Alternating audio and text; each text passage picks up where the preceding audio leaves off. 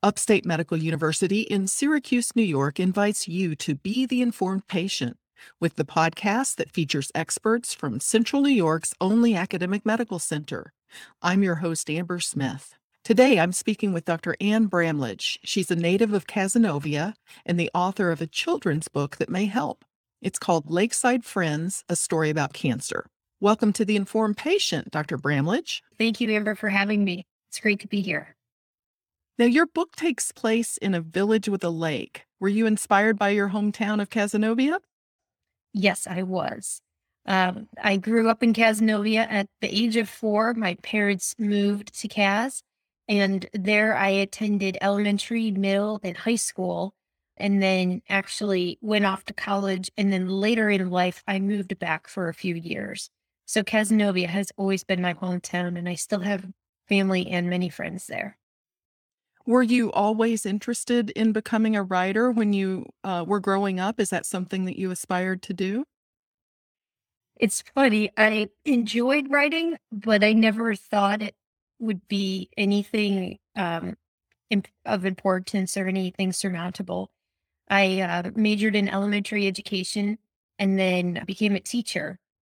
And then later on went back to get my doctorate. So education and reading has always been a fundamental, key, important aspect for me. And so now becoming a writer, I've really been able to embrace how I can further educate children.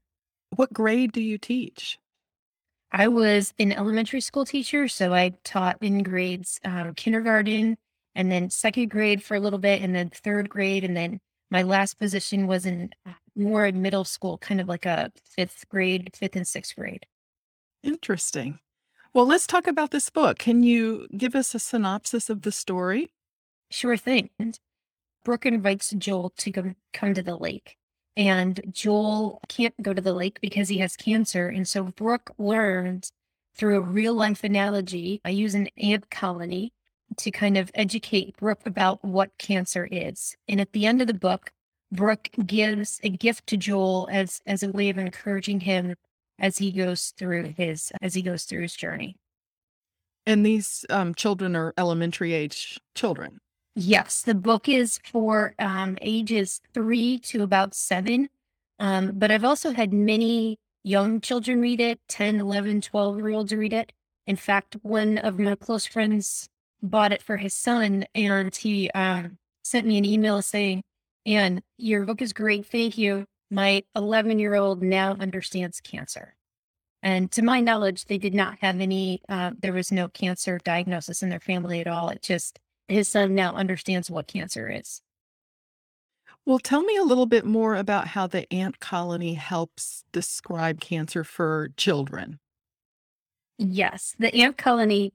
I wanted to really create a picture or an image or a way for children to understand what cancer was, because it's a complex thing, and there's many different types of cancers and different treatments and everything like that. So I use a simple ant colony to really describe the fundamental of what cancer is. And cancer is uncontrolled cell growth, and every cell in your body has a job to do, just like every ant in a colony has a job to do. And when some ants don't do their job, the whole colony kind of suffers. In the same way, when some out of control cells don't really do their job within the body kind of suffers. Now, your name is Anne Bramlage. How did you decide on using A.B. Namey as a pen name? So A.B. Namey, I kind of took the first initial of Anne Bramlage and put it as A.B., and then Namey is my maiden name. And so having the books come from my hometown, it just kind of made the best sense to kind of use a pen name of my maiden name. Well, I understand that you survived childhood cancer. Can you tell us about that? Yes, absolutely. At the age of 6, I was diagnosed with non-osseous Ewing sarcoma, which in easy terms just simply means cancer not in the bone. So it was in the tissue located under my right arm. And for about a year, my whole first grade year, actually, I was not in school. I received treatments, chemotherapy and radiation. And from then on, well, during that time, I lost my hair. I had a tutor that whole year. I did not go to school. So it was a challenging time, but I got through it. My parents were very supportive, and so were my friends. I was gonna ask what you remember about the reaction, of your friends particularly. My friends that I knew were understanding. Two stories come to mind here when you asked me that question. I, the first one is after each treatment, and there were one treatment per month, just about. So after a treatment, my dad would take me and whatever friend that I kind of chose at the time to kind of hang out with. So I think each month it could be a different friend, and we went to the mall. And so it was an evening where after my treatment, sometime after when I was feeling better, I invited a friend to go to the mall. It was a time out, and my friends were able to ask questions. We were able to hang out and do real life things together. Because I had missed so much of first grade, my parents didn't want me to lose relationships with friends. So we went to the mall. It was a great time. And that was just one time that I really remember being able to share with my friends, to have my dad around. Sometimes my mom would take me, it didn't matter. Either one. And then on the flip side, I have a different story that it's not so great, but it is what it is. One time I was heading to the bus, and this was kind of when I returned back to school, but my hair hadn't really grown in yet. So I was getting, it was the end of the day. I was heading to the bus, and at the bus or somewhere on the way to the bus, there was this little boy that would always pick on me. And as a kid, I would wear baseball caps because I didn't have any hair and I just didn't want to go around bald, and I really didn't want to wear a wig at that age. So I wear a baseball cap. And he would always tease me that I didn't have hair. And so one of the teachers, one of the monitors there, saw this little boy picking on me. And, from then on, I had a teacher escort me to my bus every day after school. But at the same time, I wonder what that little boy, if he would have treated me differently, if he understood what I went through and why I didn't have any hair. And maybe a resource like my book could have really benefited him in terms of what he could understand about it. This is Upstate's The Informed Patient podcast. I'm your host, Amber Smith, talking with author Anne Bramlage, who has written a children's book called Lakeside Friends, A Story About Cancer. Can you explain the process of creating this book? Did you have the complete story in your head before you started writing? I did not. So one of my friends asked me, her mother recently was diagnosed with breast cancer, and she had some young children, elementary school age, and she knew my background and everything like that, and asked me, and how am I going to tell my kids that their grandmother has cancer? And I said, well, I don't know. That's a really good question. Best of luck, type of thing. And I really got to thinking after that. So I did a little digging myself, and I read some books, some children's books about it. The books that I read that are out there were all geared towards children who have cancer. Really going to see the doctor, what's going on in their body, really explaining cancer to them. So my book is unique in a way that it explains cancer to their friends, their siblings. Maybe it explains cancer to a family whose grandmother just learned that she had cancer.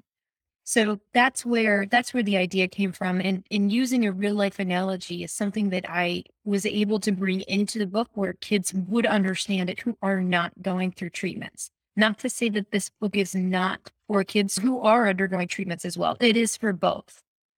But it really is a resource for parents to use, for siblings, for friends, for teachers to read in a classroom of maybe where they have a student who was diagnosed with cancer. How closely did you work with the artist? Because it's got really nice drawings all through the book.